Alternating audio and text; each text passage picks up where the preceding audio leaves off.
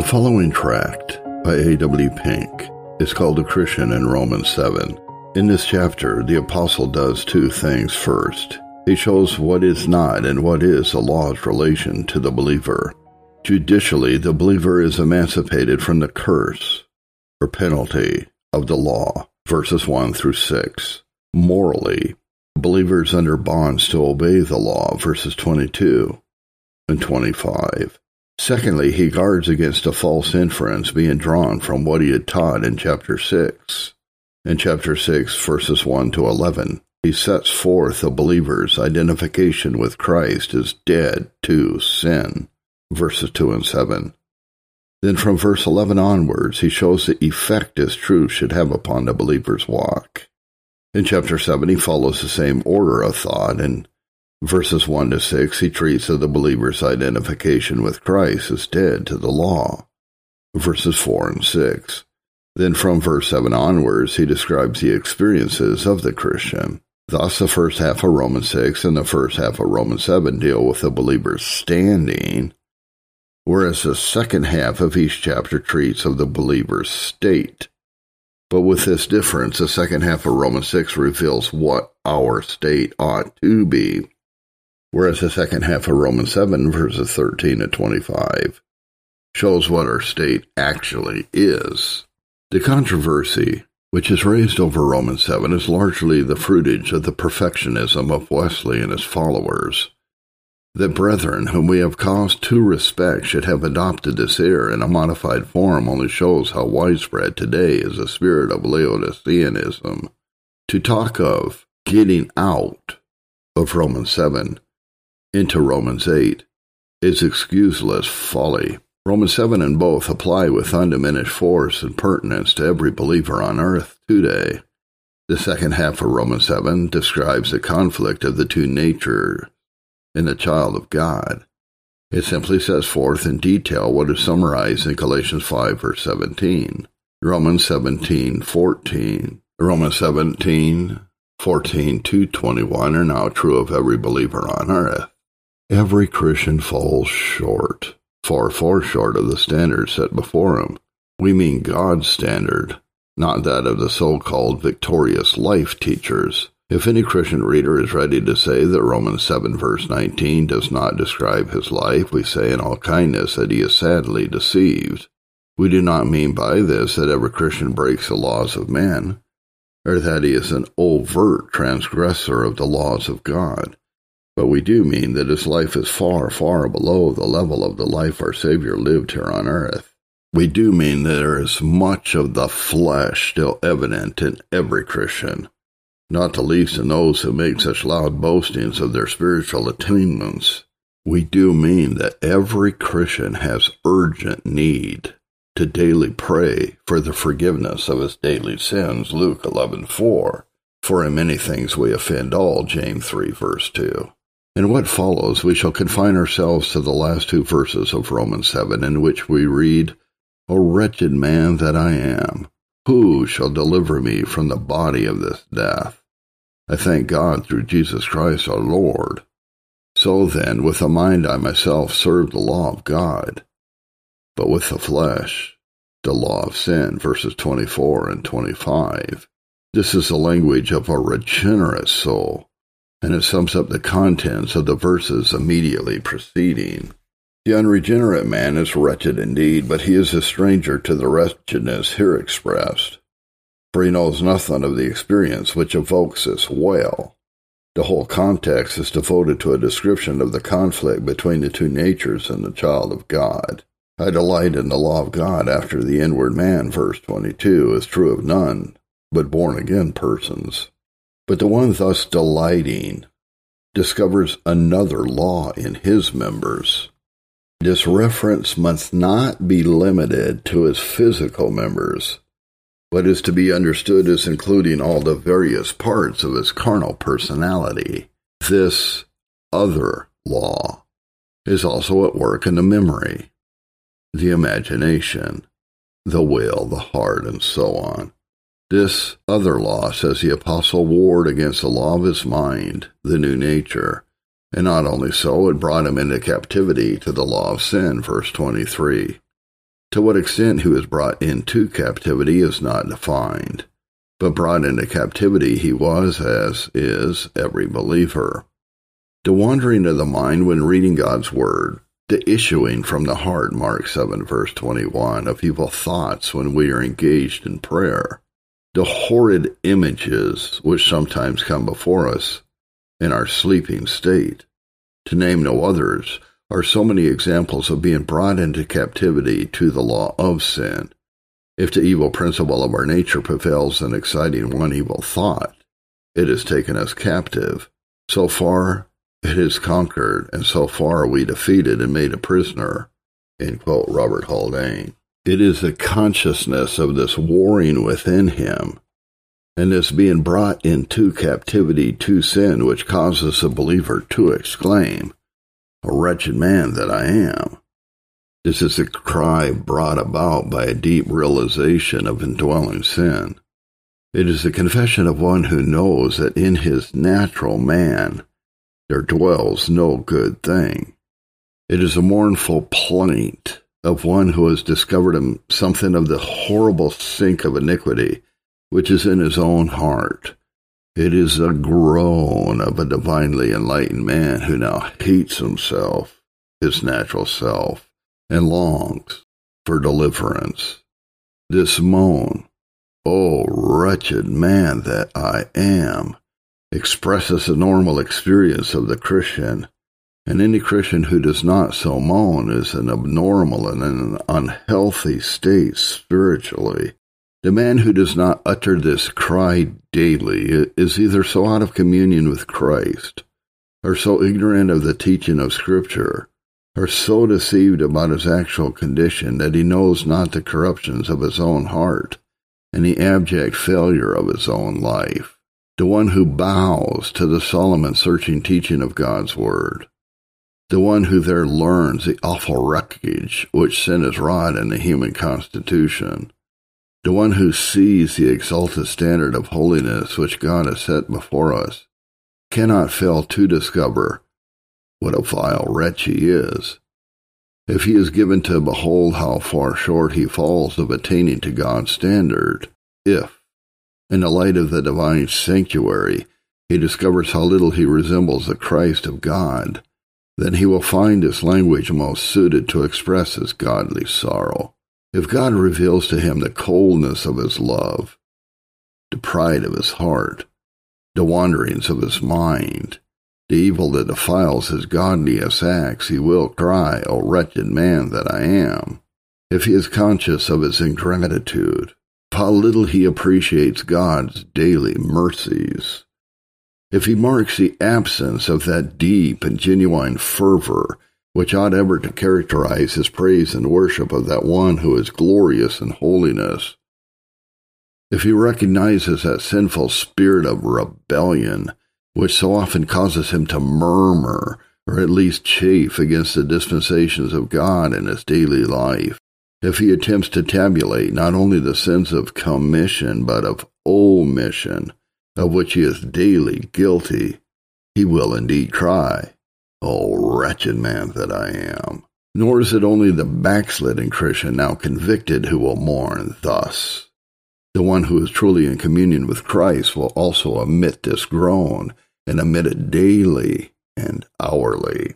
Yea, the closer he draws to Christ, the more will he discover the corruptions of his old nature, and the more earnestly will he long to be delivered from it. It is not until the sunlight floods a room that the grime and dust are fully revealed. So it is only as we really come into the presence of him who is the light that we are made aware of the filth and wickedness which indwell us and which defile every part of our being. And such a discovery will make each of us cry, "O wretched man that I am." But, inquires someone, does not communion with Christ produce rejoicing rather than mourning? We answer, it produces both. It did with Paul. In verse 22 of our chapter, he says, "I delight in the law of God." Yet only 2 verses later, he cries, "O wretched man that I am." Nor does this passage stand alone. In 2 Corinthians 6, the same apostle says, is sorrowful, yet always rejoicing, verse 10. Sorrowful because of his failures, because of his daily sins.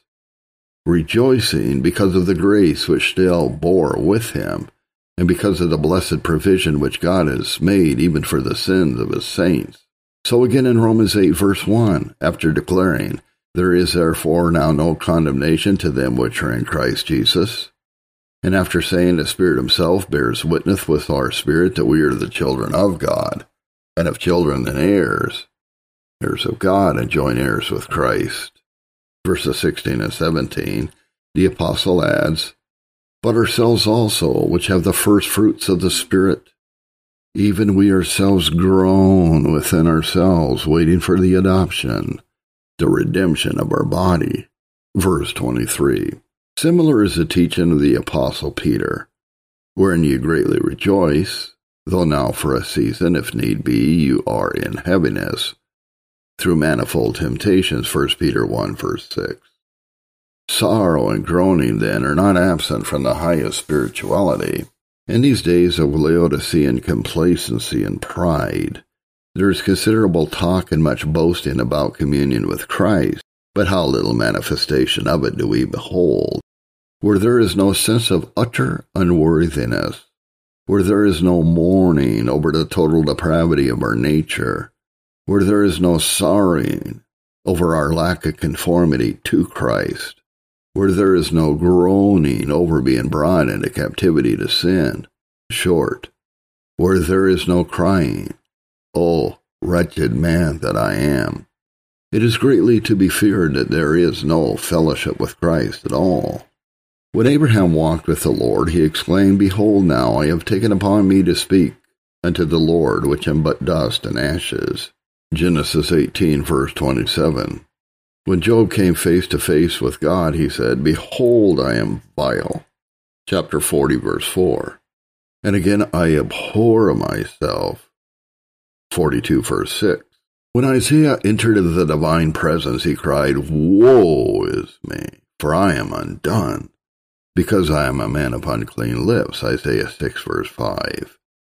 When Daniel had that wondrous vision of Christ, Daniel 10, verses 5 and 6, he declared, there remained no strength in me. Comeliness was turned in me into corruption, verse 8. And in one of the last epistles by the beloved apostle to the Gentiles we read, this is a faithful saying and worthy of all acceptation, that Christ Jesus came into the world to save sinners, of whom I am chief. 1 Timothy 1, verse 15. These utterances proceeded not from unregenerate men, but came from the lips of God's saints. Nor were they the confessions of backslidden believers. Rather were they voiced by the most eminent of the Lord's people. Where today shall we find any who are fit to be placed alongside of Abraham, Job, Isaiah, Daniel, and Paul? Where indeed? And yet these were the men who were so conscious of their vileness and unworthiness. O wretched man that I am! This, then, is the language of a regenerate soul. It is a confession of the normal, undeceived, and undiluted Christian. The substance of it may be found not only in the recorded utterances of Old and New Testament saints, but as well in the writings of the most eminent Christians who have lived during the last 500 years. Different indeed were the confessions and witnesses borne by eminent saints of the past from the ignorant and arrogant boastings of modern Laodiceans. It is refreshing to turn from the present-day biographies to those written long ago. Ponder the following excerpts. John Bradford of holy memory, who was martyred in the reign of bloody Queen Mary, in a letter to a fellow prisoner in another penitentiary, subscribed himself thus: the sinful John Bradford, a very painted hypocrite, the most miserable, hard-hearted, and unthankful sinner, John Bradford, 1555 A.D. Godly Samuel Rutherford wrote, this body of sin and corruption embitters and poisons our enjoyment. Oh, that I were where I shall sin no more. 1650 A.D. Bishop Berkeley wrote, I cannot pray, but I sin. I cannot preach, but I sin. I cannot administer nor receive the Holy Sacrament, but I sin. My very repentance needs to be repented of, and the tears I shed need washing in the blood of Christ. 1670 A.D. Jonathan Edwards, in whose home died that remarkable man, Mr. David Brainerd, the first missionary to the Indians, and whose devotion to Christ was witnessed to all by all who knew him, and with whom he was intimately acquainted, says in his memoirs of Mr. Brainerd, his religious illuminations, affections, and comfort seemed to a great degree to be attended with evangelical humiliation, consisting in a sense of his own utter insufficiency, despicableness, and odiousness, with an answering disposition and frame of heart. How deeply affected was he almost continually with his great defects in religion, with his vast distance from that spirituality and holy frame of mind to become a child of God, with his ignorance, pride, deadness, and barrenness. He was not only affected with the remembrance of his former sinfulness before his conversion, but with the sense of his present vileness and pollution. He was not only disposed to think other saints better than he, yea, to look on himself as the worst and least of saints, but very often as the vilest and worst of mankind. Jonathan Edwards himself, than whom few men have been more honored of God, either in their spiritual attainments or in the extent to which God has used them in blessing others, near the end of his life wrote thus, quote, "When I look into my heart, take a view of its wickedness, it looks like an abyss infinitely deeper than hell. And it appears to me that were it not for free grace exalted and raised up to the infinite height of all the fullness and glory of the great Jehovah, I should appear sunk down in my sins below hell itself, far below the sight of everything.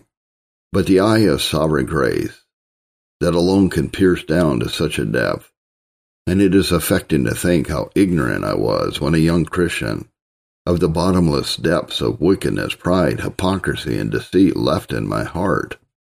1743 A.D. Augustus Toplady, author of Rock of Ages, wrote thus in his private diary, December 31st, 1767, "Upon a review of the past year, I desire to confess that my unfaithfulness has been exceeding great, my sins still greater, God's mercies greater than both. And again my shortcomings and my misdoings, my unbelief and lack of love would sink me into the lowest hell, was not Jesus my righteousness and my Redeemer." Listen to the words of that godly woman, the wife of that eminent missionary Adoniram Judson. "Oh, how I rejoice that I am out of the whirlpool. Too gay, too trifling for a missionary's wife.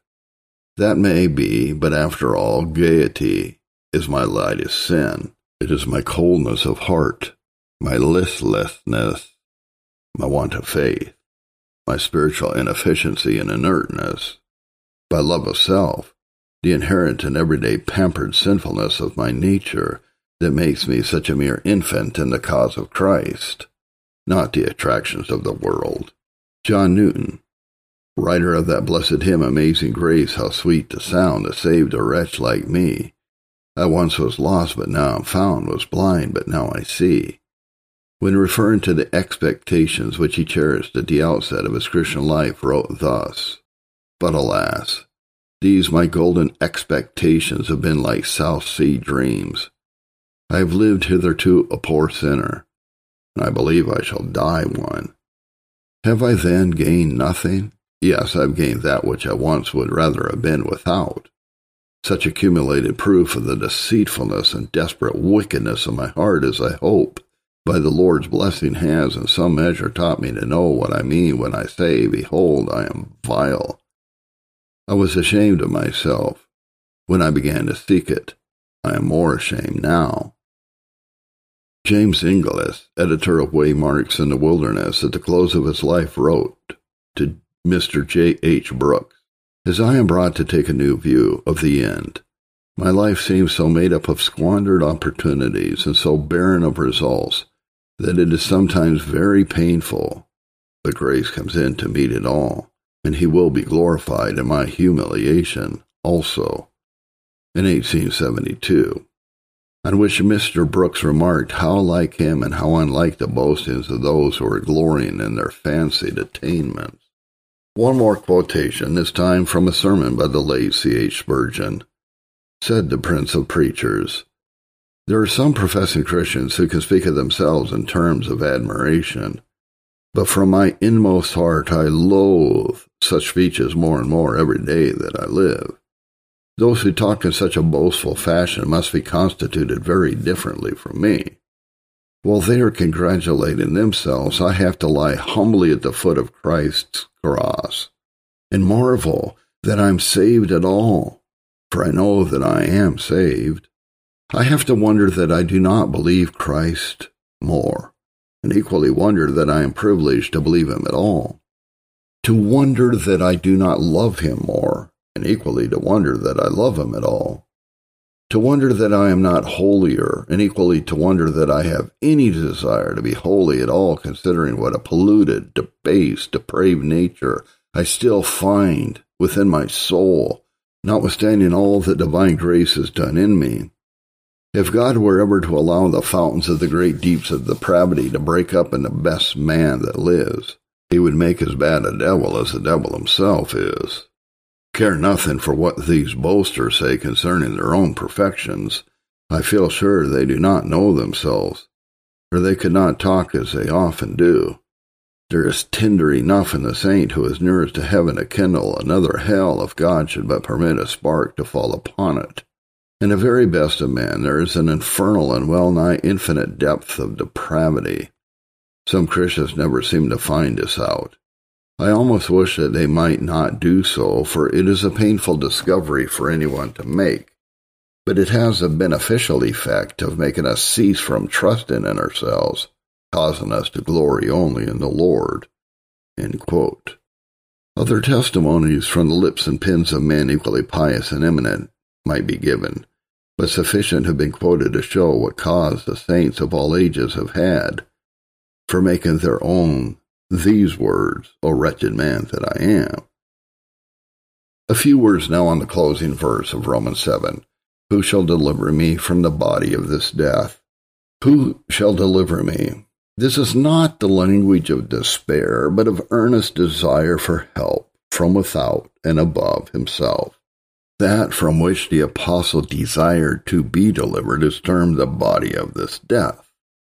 This is figurative expression, for the carnal nature is termed the body of sin, and as having members, Romans 7, verse 23.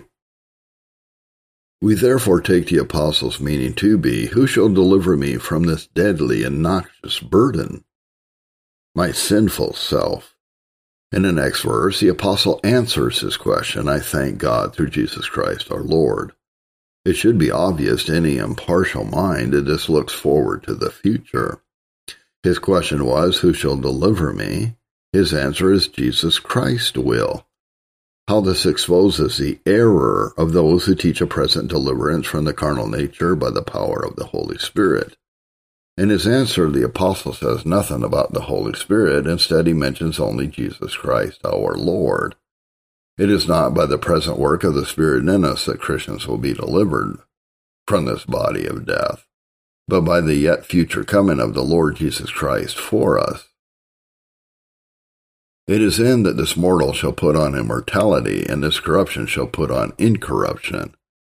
But as though to remove all doubt about this deliverance is future, the apostle concludes by saying, "So then, with the mind I myself serve the law of God, but with the flesh, the law of sin." Let every reader note carefully that this comes after he had thanked God that he would be delivered. The last part of verse 25 sums up what he has said in the second part of Romans 7. It describes a Christian's dual life. The new nature serves the law of God. The old nature, to the end of history, will serve the law of sin. That it was so with Paul himself is clear from what he wrote at the close of his life, when he had termed himself the chief of sinners, 1 Timothy 1:15. That was not the exaggeration of evangelical fervor, still less was it the mock modesty of hypocrisy. It was the assured conviction, the felt experience, the settled consciousness of one who saw deeply into the depths of corruption within himself, and who knew how far, far short he attained to the standard of holiness which God has set before him. Such, too, will be the consciousness and confession of every other Christian who is not blinded by conceit. And the outcome of such a consciousness will be to make him long ardently and thank God more fervently for the promised deliverance at the return of our Savior and Lord, when he shall change our vile body, that it may be fashioned like unto his glorious body, according to the working in which he is able even to subdue all things unto himself. Philippians 3:21. And having done so, he will present us faultless before the presence of his glory with exceeding joy. Jude 24. Alleluia! What a Savior! It is remarkable that the only other time the word wretched, the only other time in the Greek also is found in the New Testament, occurs in Revelation 3:17, where to the Laodiceans Christ says, And knowest not that thou art wretched. Their boast was that they had need of nothing. They were so puffed up with pride, so satisfied with their attainments that they knew not their wretchedness. And is not this what we witness on every hand today? Is it not evident that we are now living in the Laodicean period of the history of Christendom? Many were conscious of the need, but now they fancy they have received a second blessing, or the baptism of the Spirit, or that they have entered into victory, and fancying this, they fondly imagine that their need has been met. And the proof of this is, they are the very ones who know not that they are wretched. With an air of spiritual superiority, they will tell you that they have got out of Romans 7 into Romans 8. With pitiable complacency, they will say that Romans 7 no longer depicts their experience. With smug satisfaction, they will look down in pity upon the Christian who cries, "Oh, wretched man that I am!" Like the Pharisee in the temple, they will thank God that it is otherwise with them. Poor, blinded souls! It is to just such that the Son of God here says, And knowest not that thou art wretched. We say, blinded souls, for mark it. It is these Laodiceans that Christ says, Anoint thine eyes with eye salve, that thou mayest see. Revelation 3, verse 18. It is to be observed that in the second half of Romans 7, the apostle speaks in the singular number. This is striking and most blessed. The Holy Spirit would intimate to us that the highest attainments and grace do not exempt the Christian from the painful experience there described. The apostle portrays with a master pen, himself sitting for the picture, the spiritual struggles of the child of God. He illustrates by a reference to his own personal experience the ceaseless conflict which is waged between the antagonistic natures in the one who has been born again.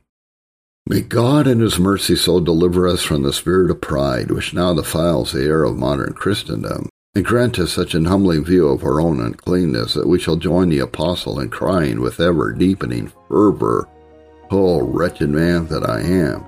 Yea, may God vouchsafe to both writer and reader such a view of their own depravity and unworthiness, that they may indeed grovel in the dust before him, and there praise him for his wondrous grace to such hell-deserving sinners. A.W. Pink.